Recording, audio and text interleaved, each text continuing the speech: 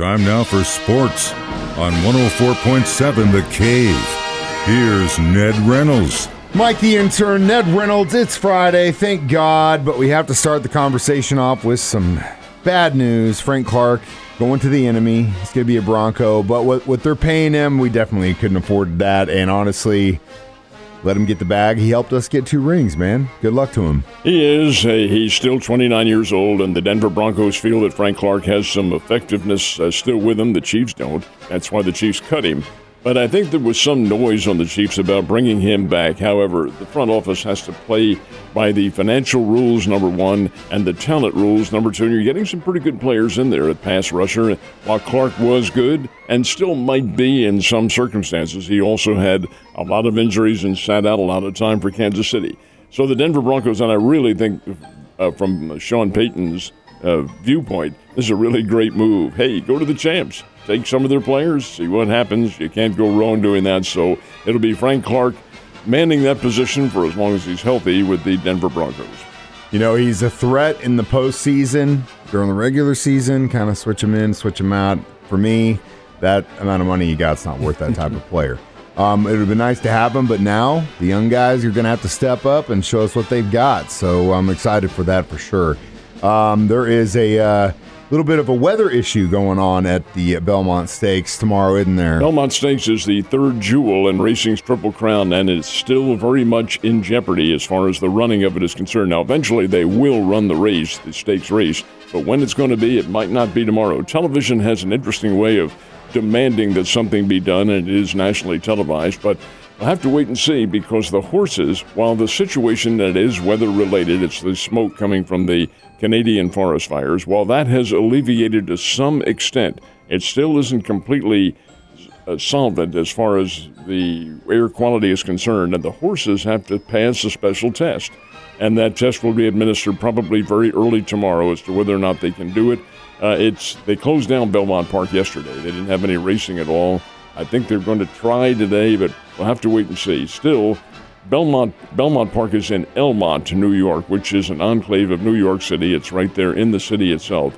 Not in the center of it, of course, but it still is in the New York environs, and it is being affected by the smoke, so we will wait another probably 24 hours to see whether or not the Belmont Stakes is run tomorrow. You seen some of those photos? Oh, that yeah. smoke coming into like New Jersey, New York. I mean, even D.C., I saw a picture of the White House and the haze over D.C. yesterday. Man, it's crazy. I'm glad we're down here right now. All right, so women's softball championships. Sooners just taking over. Hardly a surprise. They won last night's best of 3, and Oklahoma had already won the first game, win the second game 3-1. And that's a championship, of course. 3rd straight national championship for the Sooners. They're really, really good. They finished their record this year, finished the season, 61 wins and 1 loss.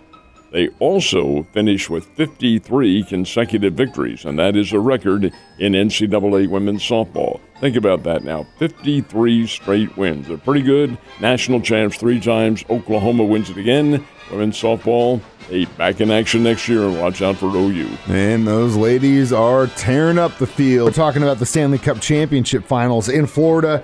Game 3, who's on top right now? Well, Las Vegas still is, and you knew they would be, but it's not by the margin that it had been. Las Vegas went in their game, the regulation game ended with a 2-2 tie, but of course you don't end anything with ties in hockey anymore. Used to, but not anymore. And this is the championship. So out they come for an overtime period, and the Florida Panthers, in sudden death, fire home the goal, win it 3-2, and the Panthers are now back in it. It's Las Vegas leading the series 2-1. They'll resume this weekend in Florida and Miami, which is where the NBA series is tonight. But hey, this is the capital of sports, at least for a while anyway, Miami, Florida, and we'll see if the Florida Panthers can sustain things in the Stanley Cup. We'll see, but man, I tell you what, those nights are definitely looking pretty dangerous. Game 4 of the NBA World Championship Finals is tonight.